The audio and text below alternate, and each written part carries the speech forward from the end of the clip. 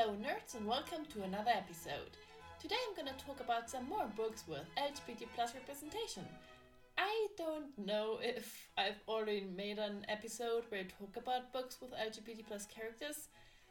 Have I? I don't know. And I'm too lazy to check, so here we go. And I'm gonna start with Red, White and Royal Blue by Casey Quinston. Alex Claremont Diaz is the son of America's first female president, who's getting ready to run for re-election. Alex, together with his sister and his best friend, try to make a strategy for his mother to win this election. They really want his mother to win, but something happens that might threaten her opportunity. At a royal wedding, Alex gets into a fight with England's Prince Henry. Not ideal. They've hated each other's guts for years and well, at the wedding, they really let their feelings show. This incident is not exactly good for the relation between America and Britain, so Henry and Alex have to stage a fake friendship. We all know where this is going. Neither of them are particularly happy about that, but after talking for a while and hanging out, they start to get closer and eventually become friends. At first. Slowly, very slowly, Alex realizes that he is bi, and after Henry tells him that he is gay, there is no stopping their feelings. Feelings of romance. They fall for each other and it's adorable. Now they don't only have to worry about this election, but also how their relationship might affect it, and how the public would react. But what will happen? To find that out, I guess you have to read the book. It's really well written and I enjoyed it thoroughly. Also, there's a show that got compared to this book and I binge watched this within a day, even though I had to clean my apartment. This show is called Young Royals and it's on Netflix. I love this show. Young Royals is a Swedish teen drama series set at a fictional elite boarding school with Prince Wilhelm of Sweden as the main character. The characters are played by young actors, so they all look like actual teenagers. I don't think that I've ever seen another teenage drama with actually young actors. It's so much more realistic. Also, none of the characters have perfect skin or perfect hair, and I love it. The drama that happens isn't between the two main characters who end up together. They actually communicate and talk about their problems. Amazing. In this show, nobody is perfect. People make mistakes, some worse than others, and I have loved every second of it. Also, Wilhelm doesn't struggle with being attracted to guys. That's not the main thing in the series. It's just such a nice romance and not cringy like other dramas that make me want to claw my eyes out. I can only recommend the series and I really can't wait for the second season. Also, Omar Rutberg, who is one of the actors, is an amazing singer and you can check out his music on Spotify. Anyway, what is this series about? After getting into a fight at a club, Wilhelm is sent to this elite school where his older brother, the Crown Prince, has studied. Also at the school is August, the prince's second cousin who is kind of supposed to watch over Will. There are of course other nobles at the school, but there are also Simon and Sarah, siblings and locals of the city. Simon and Will are both in the same class and Will kind of gets a crush immediately. Basically, Simon says in a lesson that royalty sucks, which caused Will to try and get closer to him cause, yeah, screw the crown I guess. There's obviously some drama since it is a drama series, but as I mentioned, it's not something love triangle-y like or anything like that. I really can't wait for the second season. Next book, Loveless by Alice Oseman. Georgia has never been in love, never kissed anyone, never had a crush. But she is obsessed with fan fictions. Same. Georgia, now going to university with her best friends Pip and Jason in a new town, wants to try out this romance and relationship crush thing with feelings and stuff.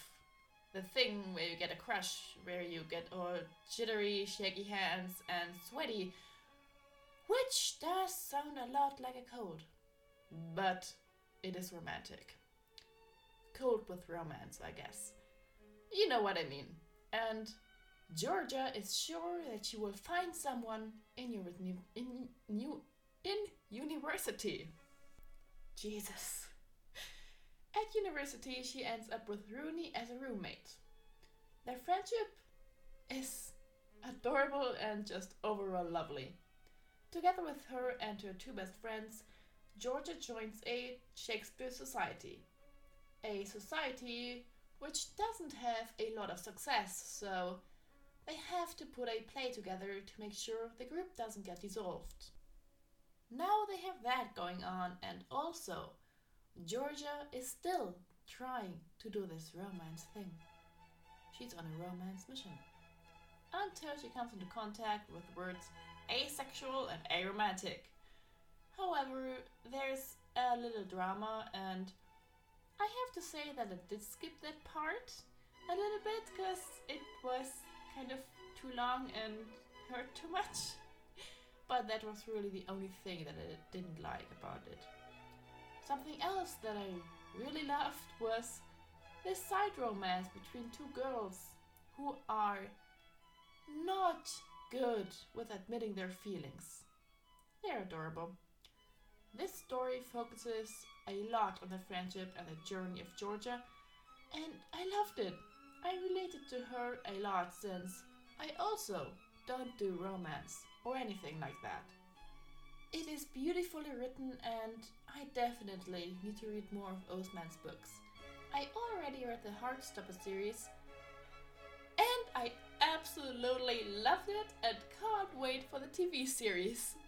The next one, Felix Ever After, by Kaysen Callender, with one of the prettiest covers that grabbed my attention immediately and also made me buy it immediately. The main character is Felix Love. What a fun name for someone who has never been in love. But he wants to change that. He wants to fall in love and be in a relationship. But being black, queer and trans, he fears that he will never get a happy ending. It starts with a message on Instagram of a transphobic jerk who Felix doesn't pay attention to at first, but then this person publicly puts up Felix's dead name together with pictures of his transition in school. The messages don't stop, and Felix just wants to know who this person is, so he makes another Insta account to start to slowly talk to this person and get to know them. And he wants to make them pay. As if those messages weren't enough, he somehow gets into a kind of love triangle. Talking about triangles, specifically love ones. Why is it called a triangle? It just doesn't make any sense. To me, a triangle has 3 sides that are all connected. So you'd think when hearing that book has a love triangle that there's an actual connection between all 3 characters, like there is with a triangle, like a polyamorous relationship. But when someone says that this book has a love triangle, it's actually a love corner. I guess it's called a triangle since that does sound really better than love corner, even though it's not a triangle. An actual triangle would be if the following things were fulfilled. Person A is in a relationship with both B and C. B is in a relationship with both A and C. And C is also in a relationship with both A and B, and they all know about it and they are okay with it. That would be a triangle. Two people fancying one person is not a triangle. That's a corner. I went to school for long enough to know what a triangle is.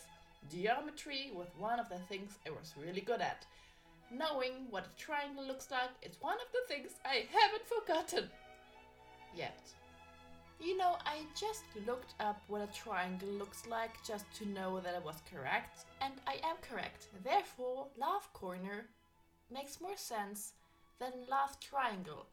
But love triangle, actually love triangle doesn't sound like a word anymore. Both love corner and love triangle sound weird to me now.